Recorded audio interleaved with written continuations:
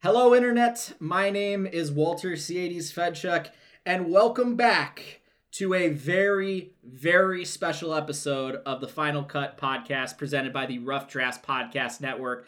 I know that Chase and I say every episode is very special, but ladies and gentlemen, it is a crossover episode. We have two illustrious, esteemed guests with us today to talk about Arcane, the television series from Netflix set in the Runeterra League of Legends universe. And I am so excited to be talking about this with these three fine, gentle people. Obviously, I am just going to go ahead and start with Chase, who is always here by my side, is my favorite podcast duo partner. Chase, how are you doing this lovely evening? And I guess just give us like a quick minute about what League of Legends kind of means to you as a whole.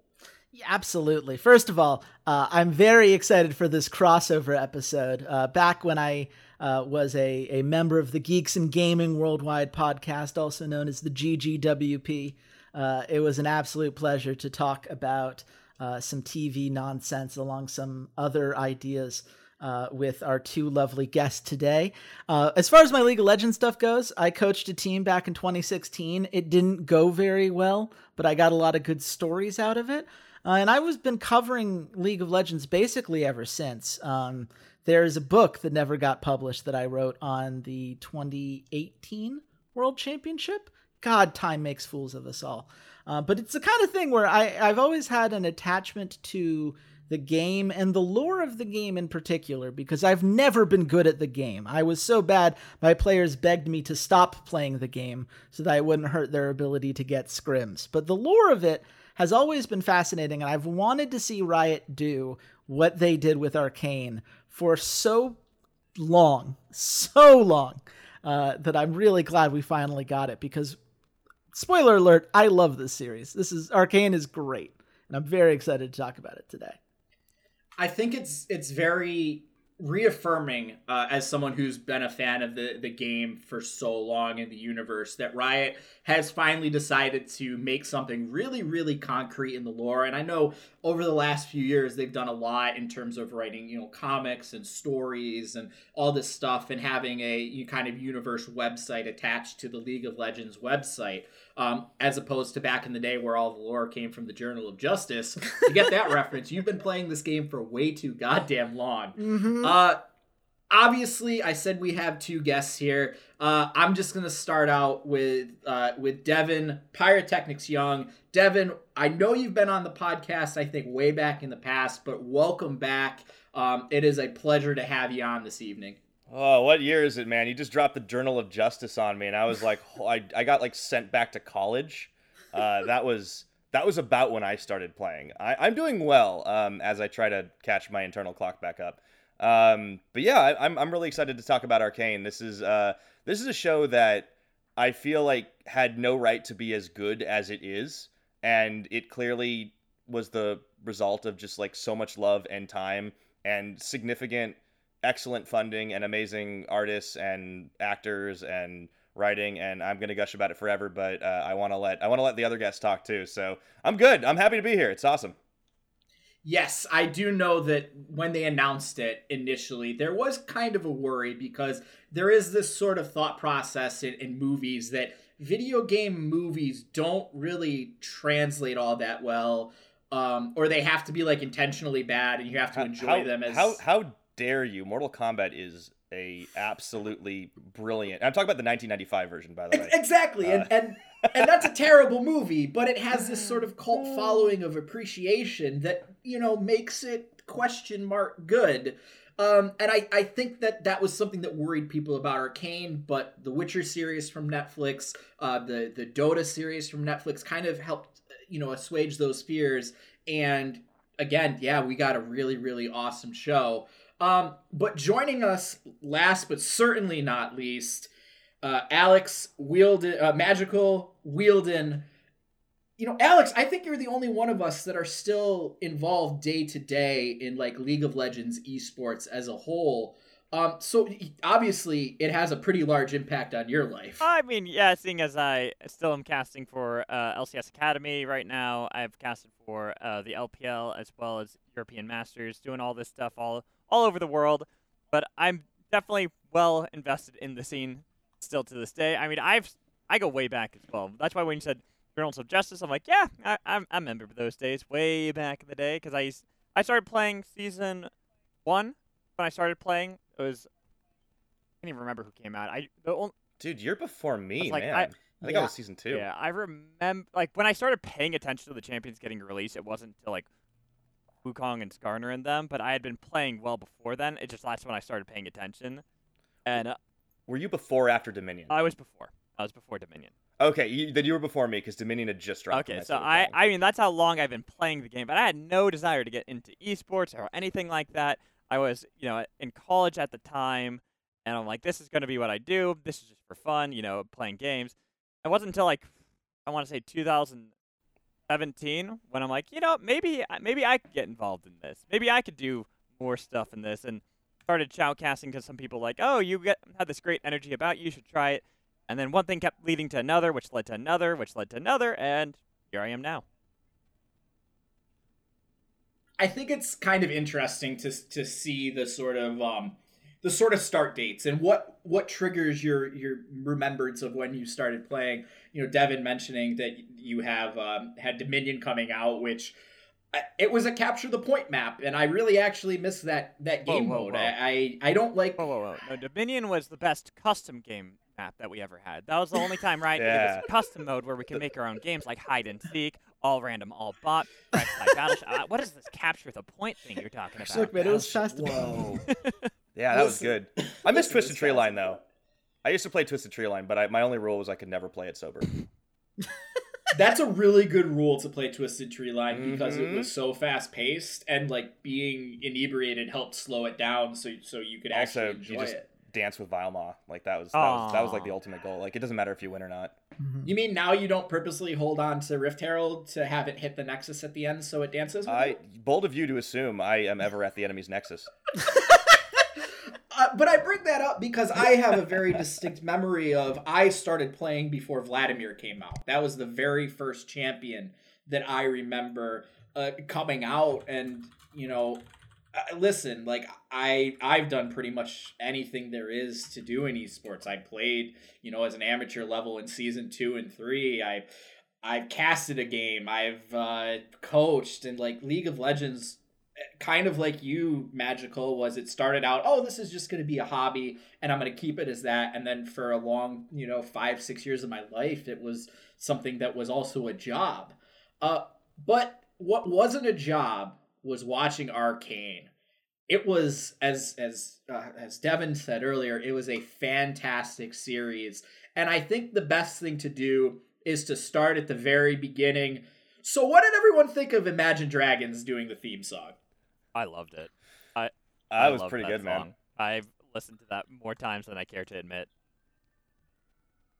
The whole soundtrack is awesome. And I do, like, it's one of those things. Is it a little bit cheesy that they sneak Imagine Dragons into the actual show? Yes. Do I care? Absolutely not. They've been hardcore fans for so long. I remember Imagine Dragons, like, I think they did like a little behind the scenes when they first did Warriors back in like 2014. And that was like, that was the first time, like, we saw like a really big, like, everybody knows who Imagine Dragons are, like, type of band, like, doing something League of Legends related. Before it was like Glitch Mob, which is like cool, but that's still somewhat niche. And like, they've been so like open about their fandom. I wouldn't be surprised if they were like, all right, we will do a song, and instead of payment, you just have to animate us into the show for a scene. We don't care where or when. That's my headcanon. I'm sticking to it. And that song, it slaps. That, and they maintained rights to the song, so when it plays on Spotify, they get, a tenth of a percentage point of a penny. Yeah, they get their 2 cents. It's cool. Yeah. Bold of you to assume it's 2 cents on Spotify. Yeah. That's a good point. Honestly, we talked about the opening song for a little bit longer than I thought. That was supposed to be a throwaway, but yes, let us start at the beginning.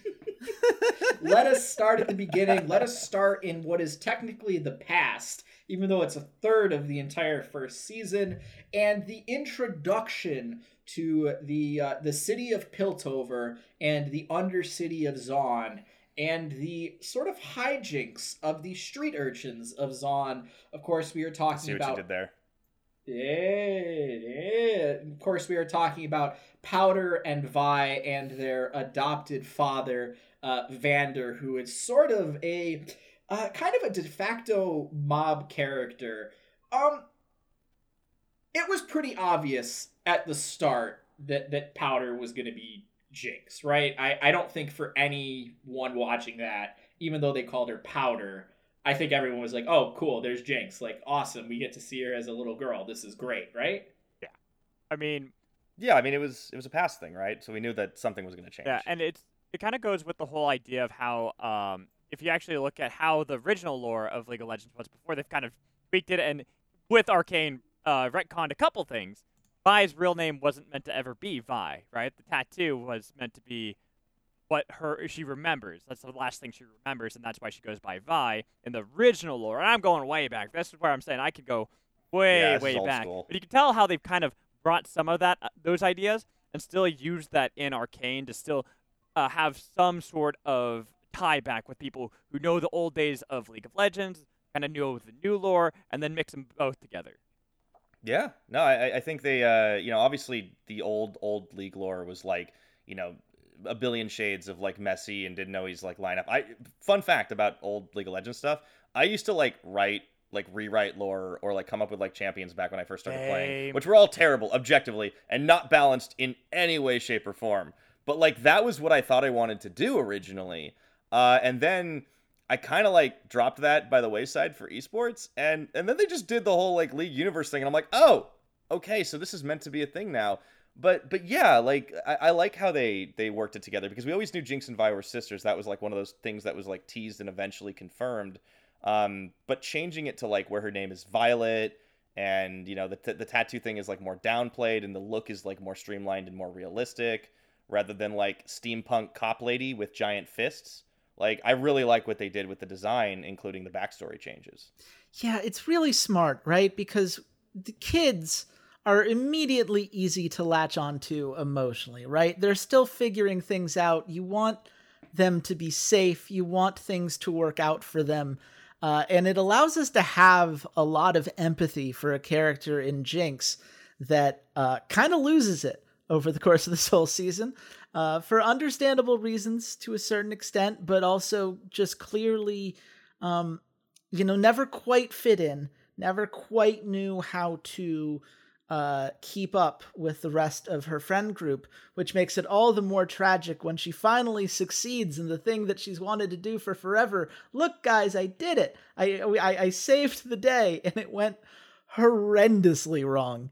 Because of course it did. That's how Jinx works. But you need those first couple episodes to really establish the bond there, the hurt of Powder trying to figure these things out and trying to come to Vi's aid, and seeing Vi and understanding her desire to always push forward, to take risks against a system that is very much biased against the people that she cares about. It just, by channeling it through that lens, you get the immediate connection, an immediate sense of empathy.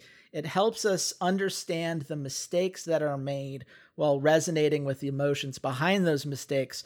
It's a really smart choice. And I think that it was very well structured to start there, rather than trying to start us in modern times and maybe flash back the way that other shows tend to do. I really liked that choice. Yeah, I agree. And to me, how it felt is this show really understood that it was trying to get both fans, like new fans and old fans, right? It was trying to get a new audience who wouldn't know anything about League of Legends, and pretty much is almost saying, this isn't a League of Legends content bit. This is a completely separate entity. Yet for all the fans of League of Legends who know the lore like how we do and we're really invested, we see the Easter eggs. We understand the story. We're like, oh my god, we get the backstory for Jinx and Vi. Oh my god, we get to see all these old characters. Hey, look, there's Singe. Hey, look all these little Easter eggs in the background, seeing like Heart of Gold and stuff like that. It's great for those fans, But then also, like you said, it's great because it introduces these new fans to these characters without having to go flashback, flashback, flashback. It's going to the beginning of those characters' journeys and telling you who these people are, who they'll eventually become. Yeah, that's the massive thing, right? Like, it hooks you very quickly with like these endearing set of qualities that like it works whether or not you are already an established fan, and the extra bits, whether they're Easter eggs or just like additional characters for people who know like the League of Legends universe, or at least have some passing understanding of it, or maybe they've just played the game and they have a favorite character that shows up, is amazing. I feel so spoiled, by the way, because my two main champions are Jinx and Singed. But yeah, we get to see like so many cool characters like at their younger ages here. Like we see Echo pop up. We see characters like that aren't champions but are just super compelling and interesting. I mean, like Vander, the like the surrogate dad character, who he's also kind of this like underworld boss with like a heart of gold. Not to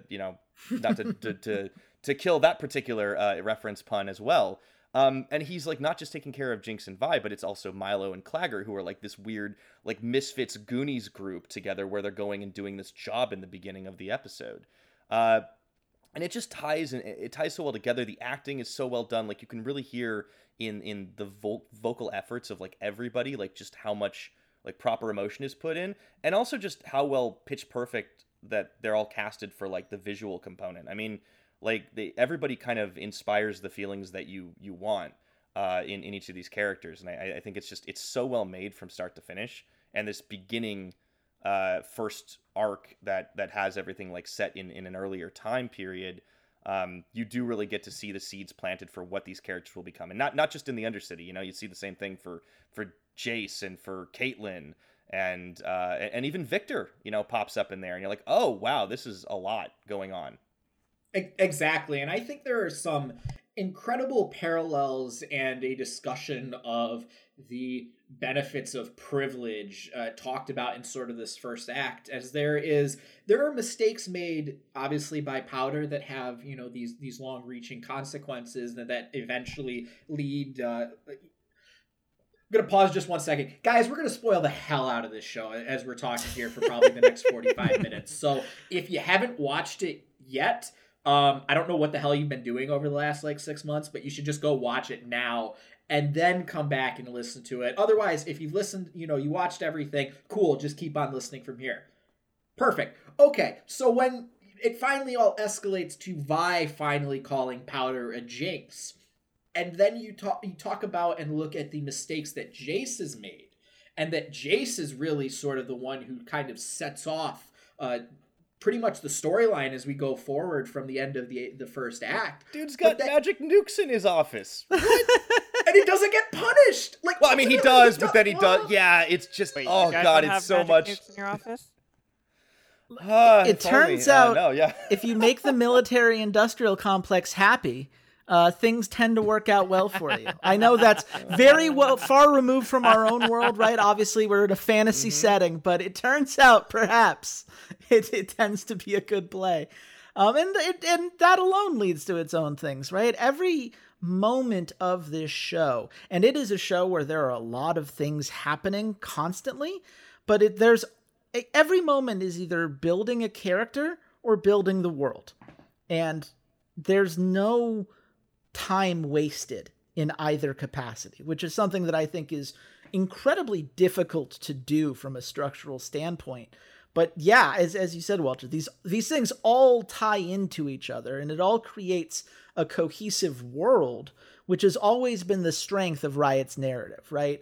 Individual characters being things that people could get attached to, and a world that needed to feel more lived in. This world is very lived in. And the consequences of that really have these ripple effects throughout.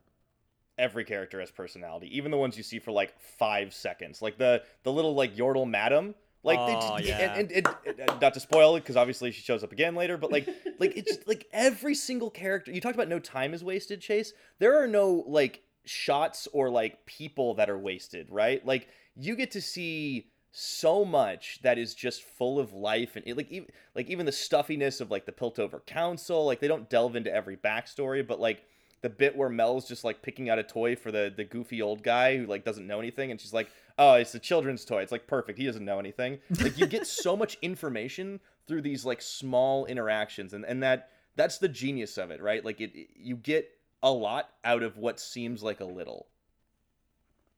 Absolutely. It's something that Riot has gotten, I think, very good at over the last few years, just with their characters in general. Champions that they've created for the game, going into the map and adding little nuances here and there. Obviously, the one that springs to my head immediately is the little snail down by Tribush at the bottom of Dragon, that if you put your cursor there, that's how you get a ward into Tribush.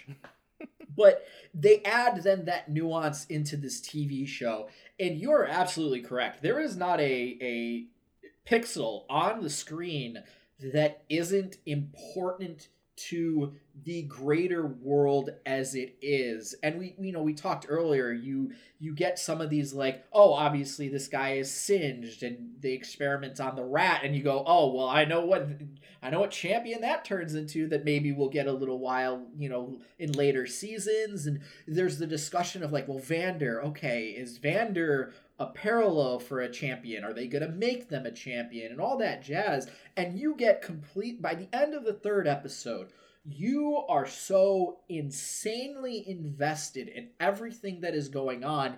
It was almost criminal that you had to wait a week for the next 3 episodes. And I think in sort of this like streaming landscape of things, we got really, really spoiled. And then Disney came out and was like, what if we only release the episodes once a week?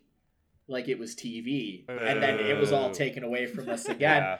Yeah. But yes, coming out of the first act and sort of the history and the childhood of all of our cast of characters, we enter into the second act, where Jace's mistake turns into, as Chase so aptly said before, progress and success, and it makes everyone's lives better. And him and Victor are pushing for more applications for the use of this Hextech technology to better the lives of everyone. And obviously, when there is something that money can be made off of, there are counter priorities in which we see sort of the emergence of Mel as a character.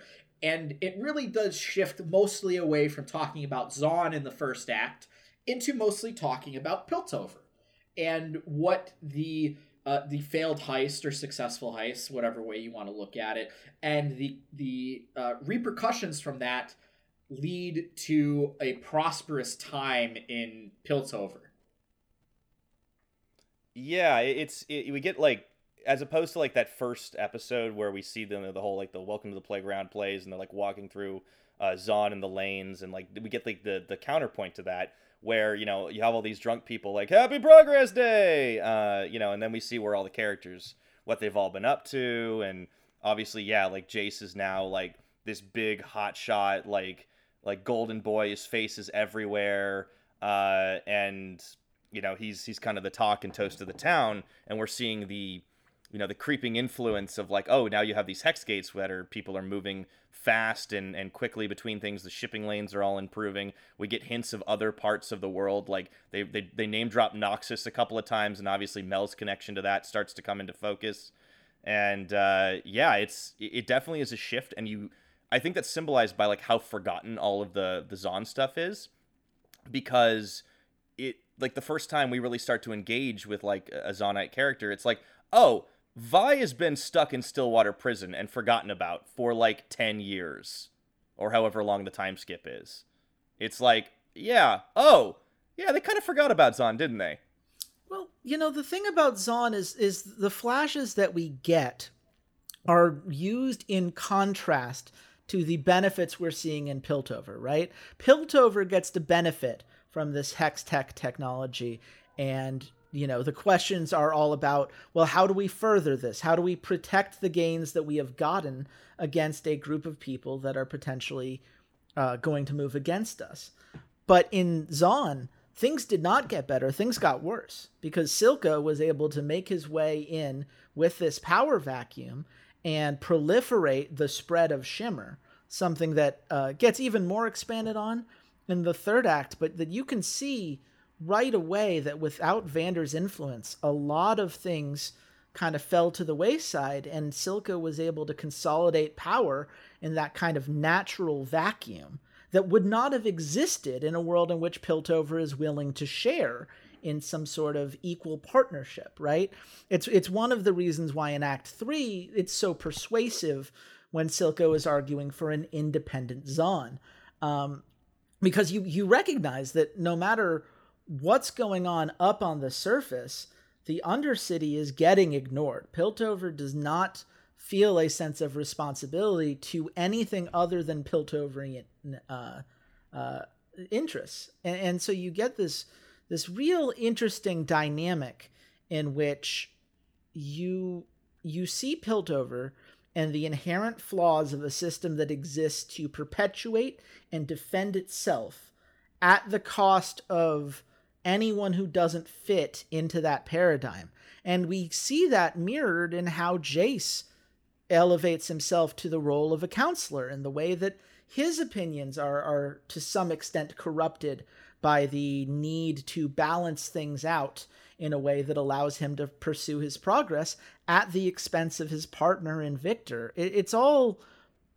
You don't need to spend all of the time on Zaun outside of the bits that we get with both Vi and Caitlyn kind of doing their investigation, but also with Jinx and that relationship with Silco, because part of the point is that Piltover has forgotten about Zaun in its quest for perpetual progress.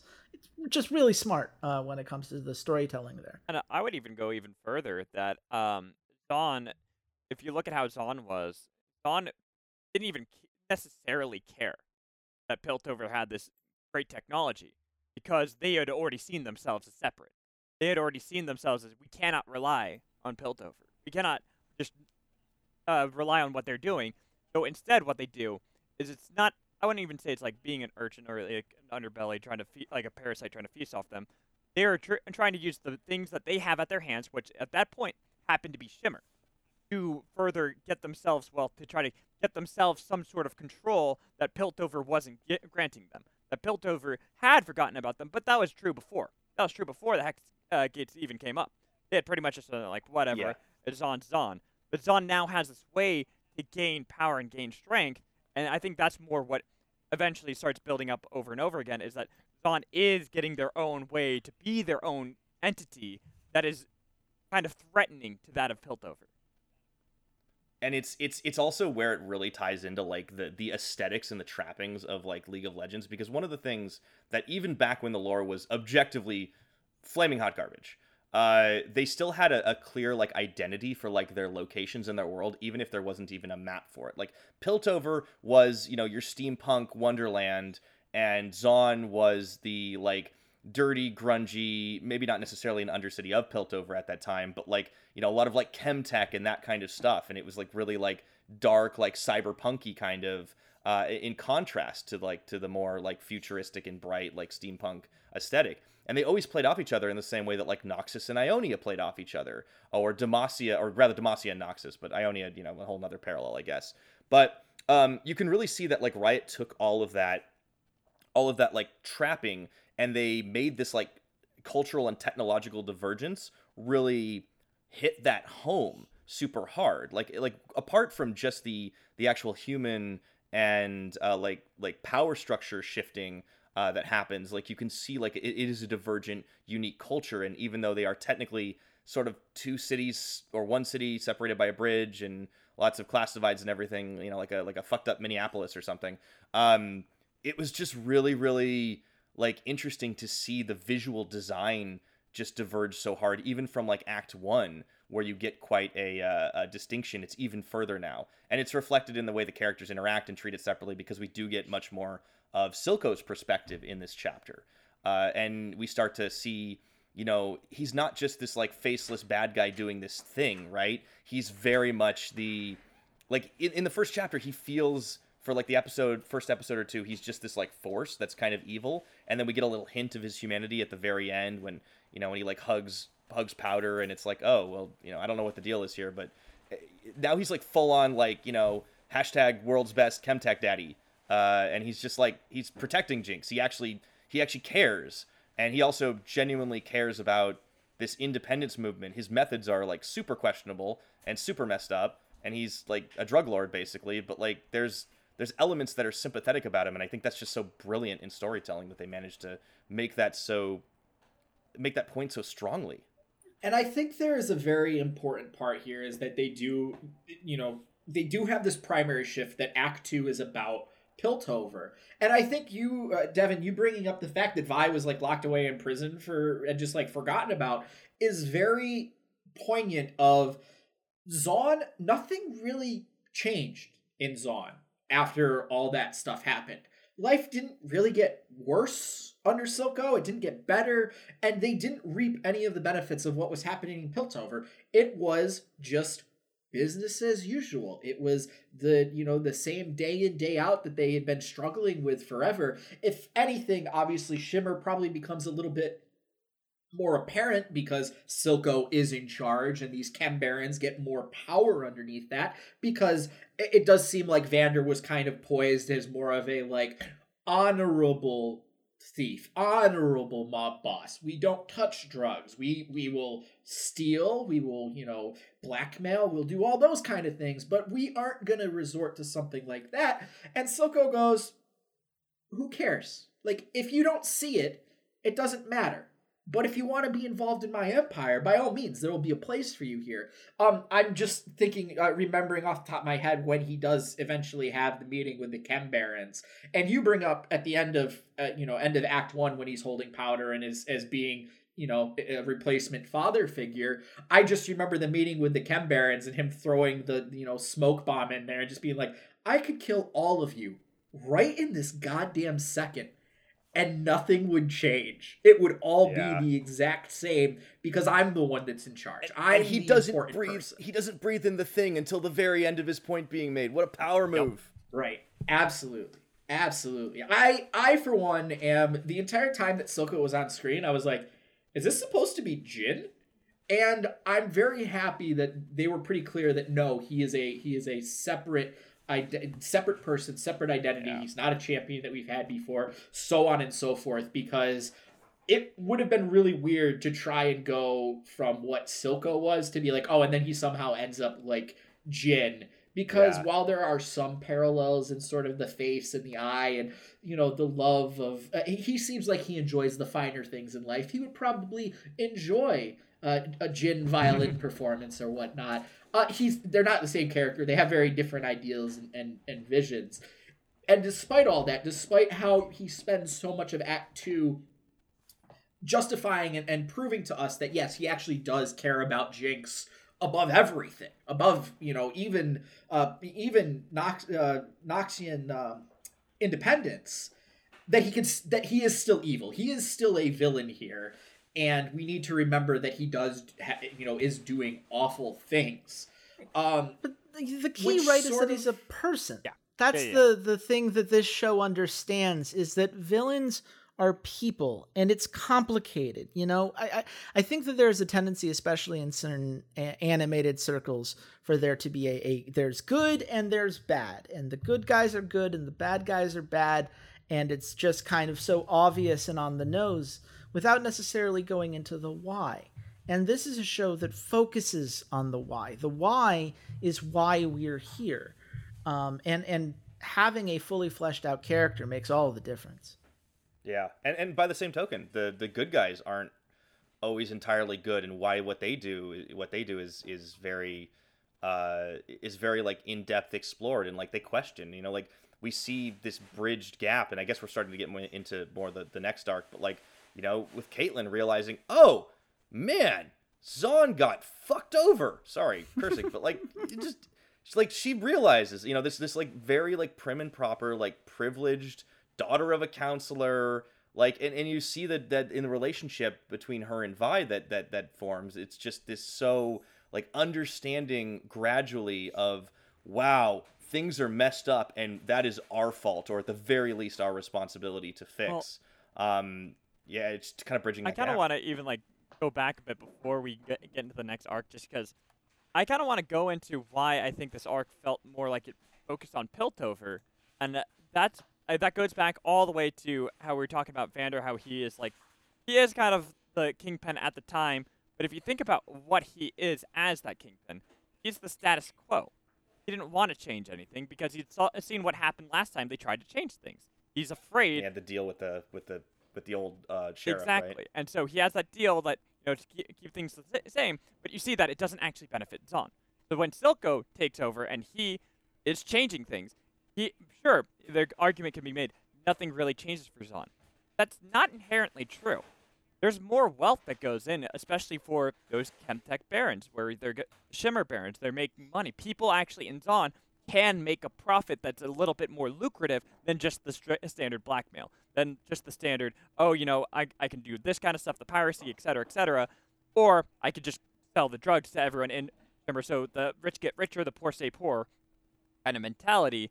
And I think that's why there wasn't as much focus on Zahn. Try to show that while Piltover's doing all this, Zahn in the backline, in the shadows, is slowly gaining more power, gaining more wealth, where they can actually fight against Piltover again. And it grows in influence as this arc goes on, right? Because we talked about how it is Zahn feeling and looking forgotten, even from the show isn't focusing on it as much in the beginning. But by the end of this arc, when it gets to that last episode, it's a lot of Zahn, because you have all these scenes where they're in like Vi is injured and Caitlyn's trying to care for her, and then Silco shows up and does his bad guy speech, and all the Shimmer guys Hulk out, and it's very much showing the dichotomy and while on the surface not much has changed, you're right, a lot has changed, because now you've got this crazy difference of these people that are just completely ravaged by this horrible chemical drug that's super addictive, and then you also have the power structure at the top is shifted, and Silco has injected himself into more of the mainstream aspect of Zahn, and the polish hasn't changed, but everybody knows something has changed.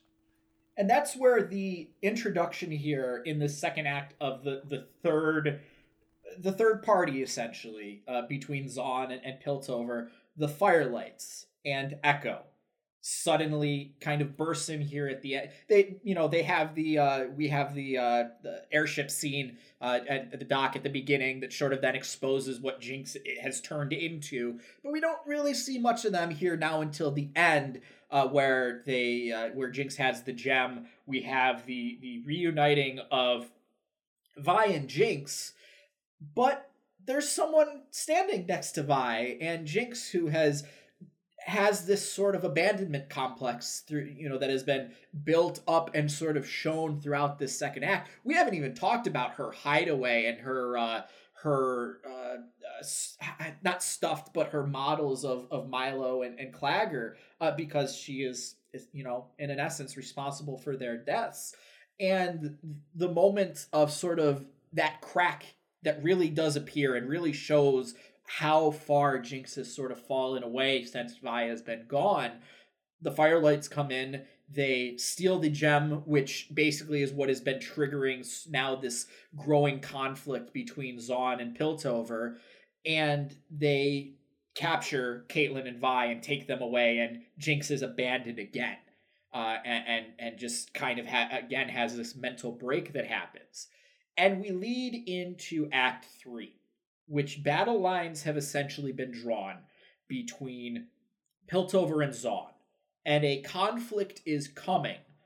And the act is about how these characters are, where they stand on the battlefield, and what their ultimate goal is coming out of it.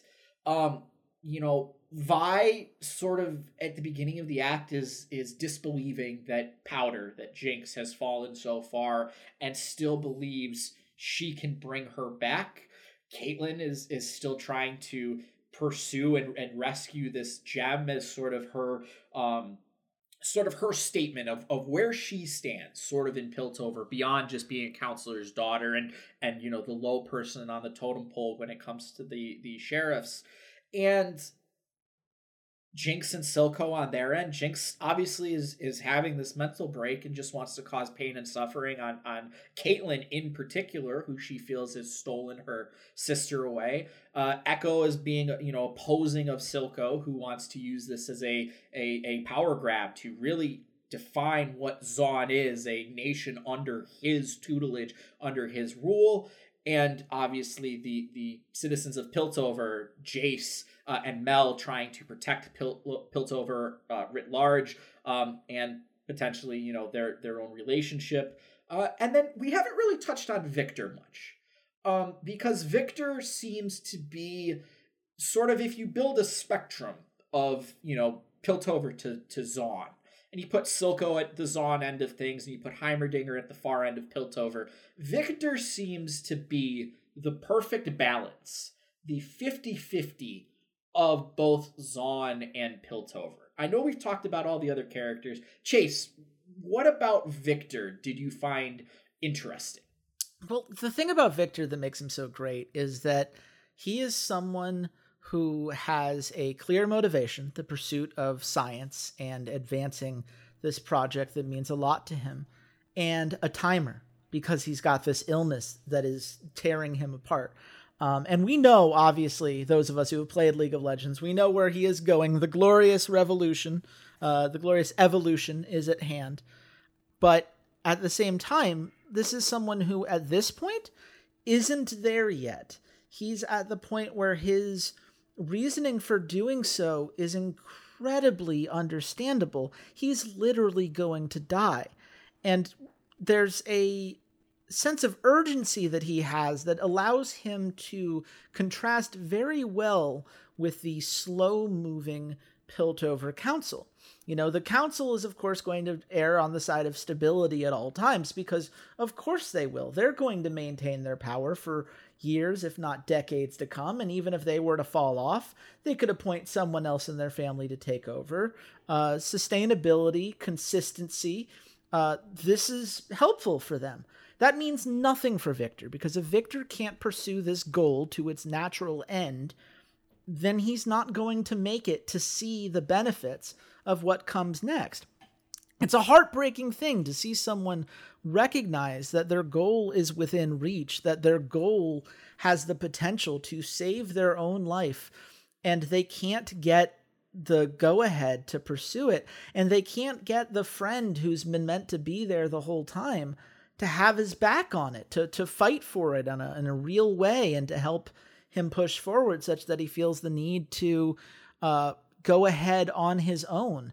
And as a result, he's kind of driven into the hands of Singed, who is willing to pursue things no matter what the end result is, who doesn't care about the consequences and is willing to embrace the potential danger of what Victor is doing without a second thought, which is really unfortunate for Victor, because that, as we know, isn't going to end the way that he hopes it does.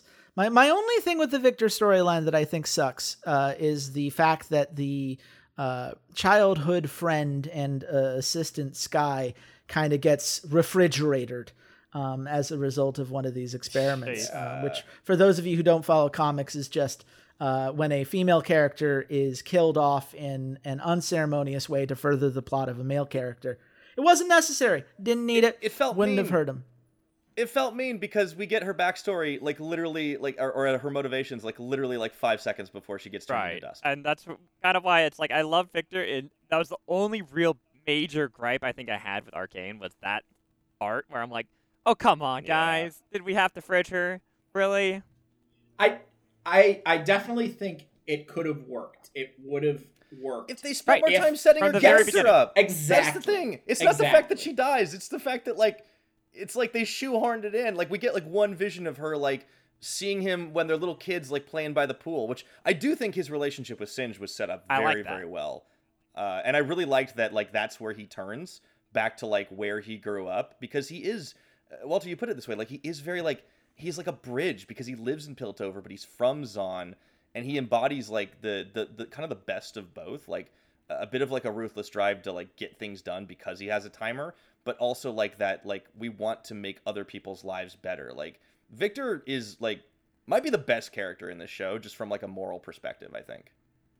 I would agree, and I think, to me personally, he is the most heartbreaking character because of, Chase, what you brought up. We know where he ends up. We know joined the Glorious Revolution. The character, the champion that is in the game. Victor is one of my, I don't play him very often, but he is one of my favorite characters that Riot has ever created. Specifically now that they've added this incredibly heart-wrenching backstory to him that makes where he ends up even more just heartbreaking, because he is such a good person at the beginning. He is such a, he's the one that essentially saves Jace and goes, listen, like, I actually think your research has some thought. And at that moment, it's not because he's like, oh, this can save my life. It's just like, oh, wow, you came up, like, you have something that's really new and interesting, and if we can make it work, this changes everything for everyone. And he is very much the moral center of this movie, or of this show, as you go across, because, like, he doesn't want to create weapons. He wants this to be used to elevate everyone. He's sort of the one that's like, well, when do we let Zaun start to use some of this stuff? And he is shut down by the privileged council because, well, they don't need it down there, and we can't trust them with that. Look at what happens when they have any of these crystals, or don't forget, they're the ones that caused the explosion in the first place.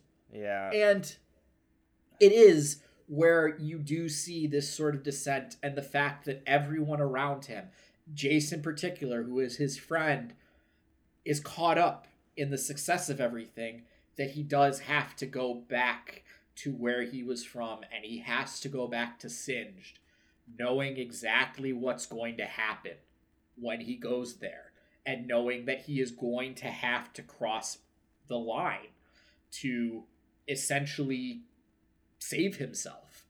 And in reality, does he really save himself, knowing where the character eventually ends up?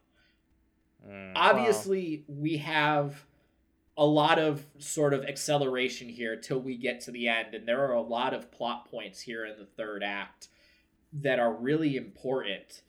Is there any particular scene from these final three acts, this final act? Any scene? Yeah, I mean, it's a big, the big whole question. thing? Can I just say the whole thing? Because, oh my, the third act went hard. Yeah, it did. Yeah, it did. We should start with so the Echo fight, right? Like that was... There's so many fight That's scenes like- in this that are incredible, but the that little one timer. That was the full best on one. changes the animation style. It's a different show for a bit there. Not only The that, matches- Chase, but the fact that it cuts back and forth between them when they're, at that age to when they're kids play fighting. There's so much about Yes, it. and the music is perfect, and it's perfect for Echo. There's a real sense of getting his character to come across in just everything about it. It's really well done. It's probably the most beautiful part of the show to me. Followed by I think it's at the end of episode 8, the full-on horror movie thing where Caitlyn sees Jinx in the mirror at the end there. Like, holy shit. And that's after Jinx undergoes like the crazy ridiculous surgery and has all those trippy visions. Yes.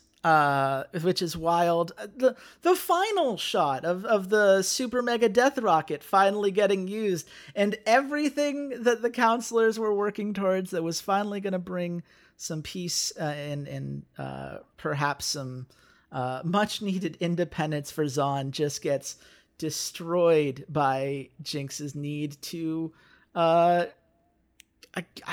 embrace the crazy that is who she is at this point in time. It's just Act 3 is great. I do think there are some fair criticisms that it's not able to maintain all of the many balls that were juggling in the air based on Act 2, but it wasn't ever going to be able to. That's why it's the first season of a show, and we have to hope that season 2 can really pick up and carry the momentum on all of the bits that had to fall to the sideline in order to focus on those really key moments that defined so much of what we got here. And Chase, I liked the last scene. The only issue I had with that last scene was it just dragged on a little too long. It had a really good impact, but after like 30 seconds of it, I'm like, okay, I get it. I get what's happening. I felt like it would have had such a bigger impact had it just been sudden. And it drops off at the end, right, too. But the thing is, that's where it should have been. If you're going to drop off like that, do it from the beginning. 10 seconds in, you're showing all the impact, and then boom, done. Impact. That has like a lasting impact where it just suddenly ends, and you're like, what just happened? Yeah. I think there was a little bit of like lead up with showing like the council members like signing all the deals, showing like Caitlyn and Vi like kind of like no, like I think there was some level of cinematic like upping the stakes almost, or at least showing us what they were. So I don't totally agree with that it dragged on too much, but there was definitely parts of the act that did. I'm definitely keeping in mind the bit where Jace kills the kid and he just like falls for like 15 seconds. That was gratuitous. And then comes back at the start of the next episode. Yes! Like we needed, like that was just torture porn. Like that was just, let me make things the saddest possible. Yeah. Like the kid being dead was sad enough. That was unnecessary, Riot. It was. There are a couple other things I wanted to touch on for this act too. First, another fight scene that I think really deserves a lot of love is, and another character that we haven't even talked about, is the fight between Vi and Savika. That was just, that's the moment, like we saw Vi with the gauntlets, like fighting alongside Jason. We get like they're full on in champion form. That's cool. This is where we saw like Vi just go all in against like a person, like the second in command of like the people that took her entire family away from her, and she gets the one gauntlet destroyed. And also, if there's ever a character that could make a champion in League, it's Savika. She is scary. She's awesome. She has a lot of really cool scenes and character development, like when she almost almost has a change of heart on Silco. I don't want to go too deep into that, but I really like that scene too with the other Chem Barons. But the last thing I want to talk about with regards to like the character like arcs and Jinx in particular is how there's this weird dovetail between both her and, even though she never interacts with him, Jace. Like they both kind of have this like inventive, they're both very much like the scientists, and even though that's not unique to this setting and this story, they're kind of the ones driving both like A, Hextech, and B, like the weird like explosive non-Shimmer related chemtech stuff. Like we see her in the lab, get Jinx plays, she's making all these cool things. She figures out how to use like the gem beyond, like more than anyone else in Zaun is able to do. Like she's, despite being totally cuckoo, is a full-on genius, right? Like she makes these incredible bits of weaponry, and both of them over the course of the series kind of like lose it. But whereas she embraces the crazy, like you said, Chase, Jace kind of like, it hits him and he's like, oh no, we need to make peace. Like they have these weird like parallel arcs in my mind. It's a bit of a weird analysis, I know, but they just choose such drastically different directions, and they both are heavily influenced and either accept or then reject Vi's influence at the end, because Vi's the one that drives Jace to actually do something, and then to realize, oh yeah, no, this is a problem, like way more than his childhood friend Caitlyn does. Well, whereas Jinx just totally rejects it at the end. And that in itself does such a great job of pointing out the issues that come with privilege, right? Like Jace has lived and despite being discredited for what happens in Act 1, like he immediately bounced back. He's in a high council position. His family was well off. He never had to face the violence that is living in Zaun head on, whereas Vi and Jinx absolutely did. Jace sees it for just a moment, gets a glimpse of how different things are, and immediately is like, oh, this sucks. Like, this is terrible. We should do something about this.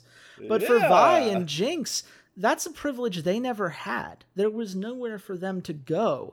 And even at the end of this series, like, Vi tells Jace off for leaving instead of finishing the job, because Vi knows that the job cannot be accomplished by just hoping that peace happens, because there's too much bad blood, there's too much danger and too many hard feelings that have been built up over time.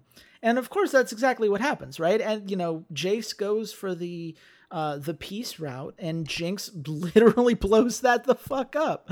Like it's because the decision maker by the from time Zahn, that well, it's because the decision maker from Zahn is gone. Yeah, she becomes the decision maker, right? I love that I asked that question, what was your favorite scene from here? And you guys mentioned the bridge scene, which is fantastic, and you mentioned the fight between Vi and Savika. But to me, my favorite scene, maybe out of the entire show, is the table, the dinner scene with oh my Vi. God, the whole "I'm not that crazy" thing. That was just beautiful. It's so good and it's so well done. And I think the star of the final episode is Silco, because he is the one that the consequences of everything come down to him. He's the one that ultimately makes the decision and goes for guidance at Vander's statue. And because of that moment of weakness where he needs to talk to someone, but he can't actually talk to anyone. So he goes to Vander, and that Jinx is there and hears everything he has to say and hears his confession, essentially. And then there's the moment at the dinner table where Silco goes, fuck it. Like, I'm good. You're Vi, you're Vander 2.0, and I got to get rid of you for this all to work. And Powder comes back for just an instant, just a second. And even though she does, even though Jinx disappears for a moment, Silco still goes, you're still Jinx. I still love you no matter what. Oh my God. That hit harder than it should have. It really did. Right. I hope that Silco doesn't really die and that he comes back, because I loved him as a character. I don't know if they're going to focus on Zahn Piltover after this. I mean, they set up inroads for like Noxus and stuff, didn't they? Arcane is going to be. They've confirmed in interviews that Arcane is going to continue to be Piltover and Zahn's story, but they're going to be pursuing stories from different regions in different methods, even potentially in other series that haven't been announced yet.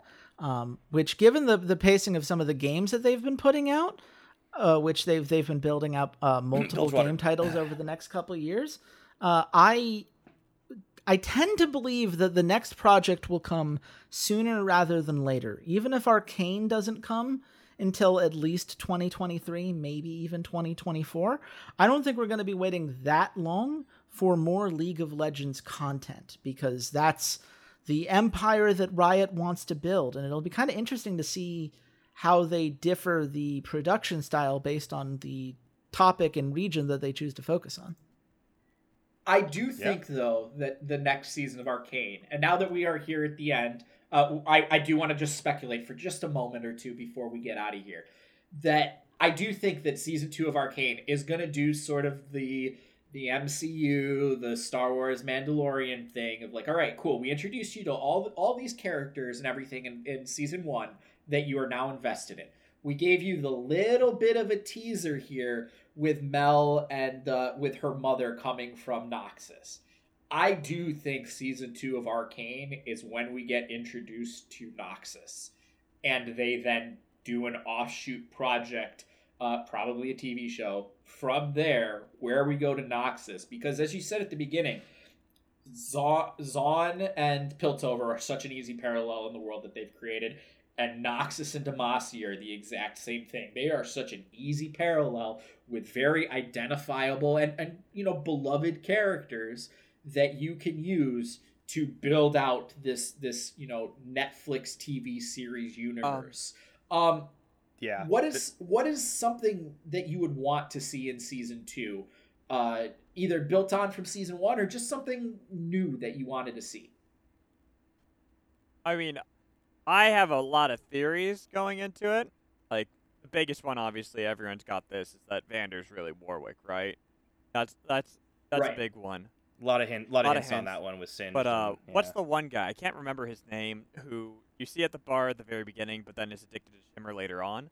How there's a theory that he's Twitch, and that with the glasses, that he'll eventually turn out that Shimmer does a lot more to your body than previously had been thought. Like, they already know it's pretty bad, but it really deforms after heavy use for years and years, that it can completely change how you look, and that's how we'll end up getting Warwick, that's how we'll end up getting Twitch.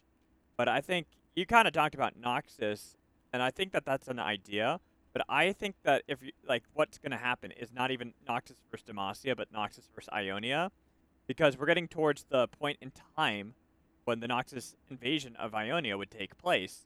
At least if you were continuing with the lore as how Riot has it currently, that would probably be the play that they'd want to have, is have something like that with an offshoot that's more of like a two sides of a war.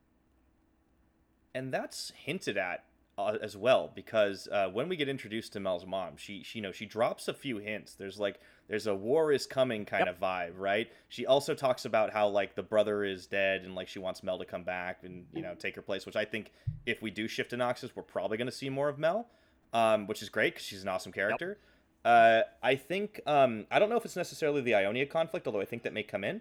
It seems like there might be some inner Noxus stuff because she talks about how the brother crossed the wrong man, and my brain immediately goes like, okay, who are we getting? Darius, Draven, what's Swain? What's happening here? Because I think that's what's happening. I do think that is the logical step for whatever the second show that Riot does is. As far as like what I expect from Arcane Season 2 in specific, I'm ready. I'm here for the glorious evolution. I'm here for Victor fully going ham on this. I want to see Echo and Heimerdinger continue to get fleshed out more. This kind of oasis within Zaun and what that means for the city-state. I want to see if the independence of Zaun is actually put into effect and what that looks like, given what I'm sure is going to be a lot of backlash within Piltover, given the events at the end of the season. Because we know that Zaun does gain an amount of independence in the lore if we're going to go off of that. And the Jace and Victor falling out is going to continue to be a thing. I'm sure we're going to continue to get some Vi and Jinx, and I expect the Vi Caitlyn dynamic to be expanded upon, and who knows, maybe we even get a fully fledged relationship there. And of course, we have to keep in mind that there are new characters that are absolutely going to come up. There's a lot of heavy implication that Vander is going to be revealed to be Warwick, given what happened at the end of Act 1. And seeing what Warwick does up on the surface could be really interesting. Oh, wait. Chase, I just want to interrupt you. Just because I'm getting this vibe from you, and I want to see if this is with everyone else as well. We're all in agreement the council's not going to die, though, from Jinx's rocket, right? I don't know about like fully. I think it's just going to be like we're going to see either the aftermath or like straight up in the progress of an actual like war between the two cities. Think that Mel's like there's like glowing thing that happened with her at the end, and that's just going to stop it. Oh, Mel's not dead. I think Mel has plot armor. Well, they all have plot armor. Are you sure Mel's going to about make that? it. The rest of them, I think, are like. I mean, we've seen they killed kids. They killed kids in the end of Act 1. Jace I totally lives, believe Mel that some of lives, those counselors Victor are going to lives. die. Yeah. All the rest of them are gonna die because they did not get enough screen time for me to like be like Riot's going to let these people live. No. The old council's gonna die. There's gonna be some remnants. Mel might call in Noxus. There might be like a full-on war. I think Mel dies. Ooh. I think Mel dies because we have to push Jace out of the council and into the actually taking the hammer. I think she leaves. I think she goes back to Noxus. She almost dies and goes back to Noxus. That's what I'm predicting. If they kill Mel, we're gonna refrigerate another strong female character. That one I no, would thank consider you. fridging though. She got a lot of development. Usually fridging's like you don't have any development. It is an inglorious death though, and I think the rest of the council may deserve it, but she doesn't. Yeah, if her death exists to propel Jace towards whatever his future is, then I don't think I'm going to feel better about it because Act 1 gave her a little bit more character. I think she has more to offer. I think her mom has more to offer. Right, so I don't think it's necessarily about, just about the Jace push, which I do think that's primarily what it is that you have to then turn Jace into, a military aspect of, fighting against Zaun instead of just being, the lovable council himbo that tried to do the right thing. And I don't think we get a full-on, Noxus intervention coming in or anything. I think we get a end of an episode, 2 minutes of Mel's mom in a bathhouse, drinking at a bar, whatever, and the person showing up, just a shadow, her saying, I knew you'd finally come for me, and then black. That may still happen. And insinuating she dies. Yeah. And I think you have to make her you have to make her mom also expendable. And what better way of doing that than having her entire family dead? I think the mom being expendable makes sense to me. I think Mel might have more to offer there, in my opinion. I also totally forgot about something. Zahn has a massive power vacuum with Silco dead. That's going to be interesting to explore. Mundo time, baby! Sure does. Yep. Yeah, I think Sevika may step up. I don't know. Sevika would be really fun as a Chem Baron who was obviously loyal at the time, but now has an opportunity to come into her own. It feels like a natural evolution of her character, and one that I would be very happy to see delved into. There's the Mundo love. But there's a mutual respect between her and Vi, where Sevika doesn't mess with her, and Vi doesn't really mess with Sevika. You guys are just skipping But over Jinx, on the Mundo, other hand. though. Mundo! Where is Mundo gonna come? Also, that one guy with the big the guy that Vi destroyed in the prison. I think he's Urgot. Just saying it. I mean, it's possible. I will say, you're asking where is Mundo? Mundo goes where he pleases, but Mundo does not go to the hierarchy of a government. That is not where Mundo is built to exist. You can't tell It's Mundo not where his he skill can set. and can't go. I don't know if we're gonna get every single Zaunite or Piltoverian league champion, but you know what? Maybe if we're throwing out where do we want to see, I think Camille comes in a future arc. She's overdue. She's overdue for sure.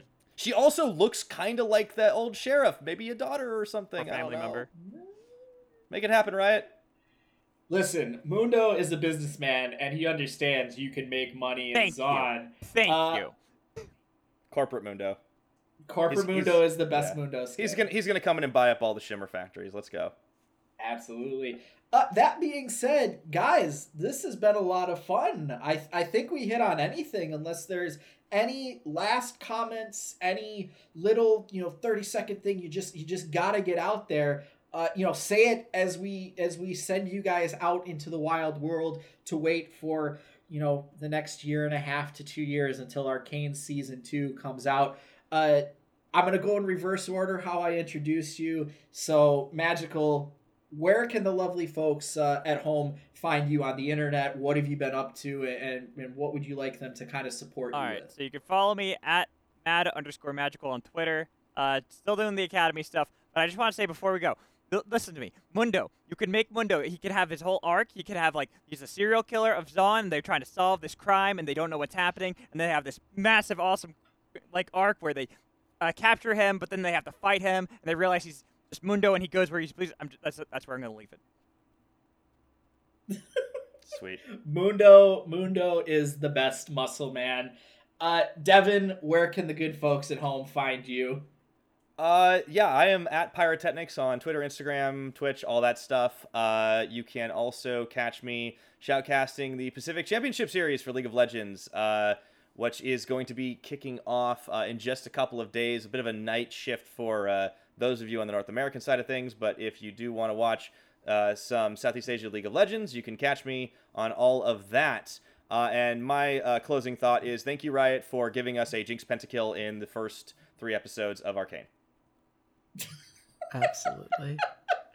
Only you, Devin, would cheer on death and destruction happening in an animated I have television mained series. Jinx since 2014. All these people who are just jumping on the bandwagon right now because she's good and meta. I see all you. I know. I don't care if Zeri's the new hotness. I'm gonna keep playing Jinx. Anyways, also 2-0 on killing dads. So very efficient. Listen, I've got a Jinx Firecracker statue sitting on my bookshelf behind me right now. I've got the don't wanna Firecracker hear TFT anything thing. you I say. spent too much money on that. I swear, Riot. You know how to get my money, and I hate it. But I also love everything you make. So great. Chase, this has been a lot of fun, and I know that when the show came out, we were kind of hesitant about when or if we were going to talk about it. I gotta say, I think we had a lot of fun here. What can the fans of Rough Drafts look forward to here coming up? Yeah, well, of course, you can follow me at Chase Wassenaar on Twitter. You can follow the pod at Rough Drafts Pod. Hopefully, you guys are, by the time you're listening to this, either enjoying or about to enjoy the debut of Narrative Enhancements, the wrestling podcast in which Walter walks me through an event that I did not watch and have avoided all spoilers on as we go into the storylines and shenanigans that come along with professional wrestling as it currently exists. Hopefully, you're also enjoying K-Pop Shenanigans. Our Best of 2021 episode came out earlier this month, and it was a pleasure to get back into that, just as it was a pleasure to get back into a GGWP crossover today. So definitely keep tuned to the space. We'll keep going with Final Cut. We've still got plenty of details with Steam Cleaners, and you may have by this point heard my absolute breakdown talking about Danganronpa V3. That game still, to this day, I haven't gotten over it. I will never get over it. And if you enjoy watching me get irrationally angry about a game that I played, Steam Cleaners is for you. Absolutely. We have had a lot of fun with Steam Cleaners. We have had a lot of fun with Final Cut in general, as we have now started to slowly make our way into Oscar season. Jason and I have to talk in the background to see if there were any movies that we need to catch up on so we can watch the Oscars. Just kidding. I'm not going to watch the Oscars. But if there's anything we need to catch up on, anything that we really, really feel like we need to talk about, obviously Narrative Enhancements. We are on the road to WrestleMania. The Royal Rumble was a lot of... It was a lot of something, and coming up next month, we do have AEW's Revolution podcast before we do hit WrestleMania. As always, you guys can follow me at C80s_LOL. And until next time, goodbye, Internet.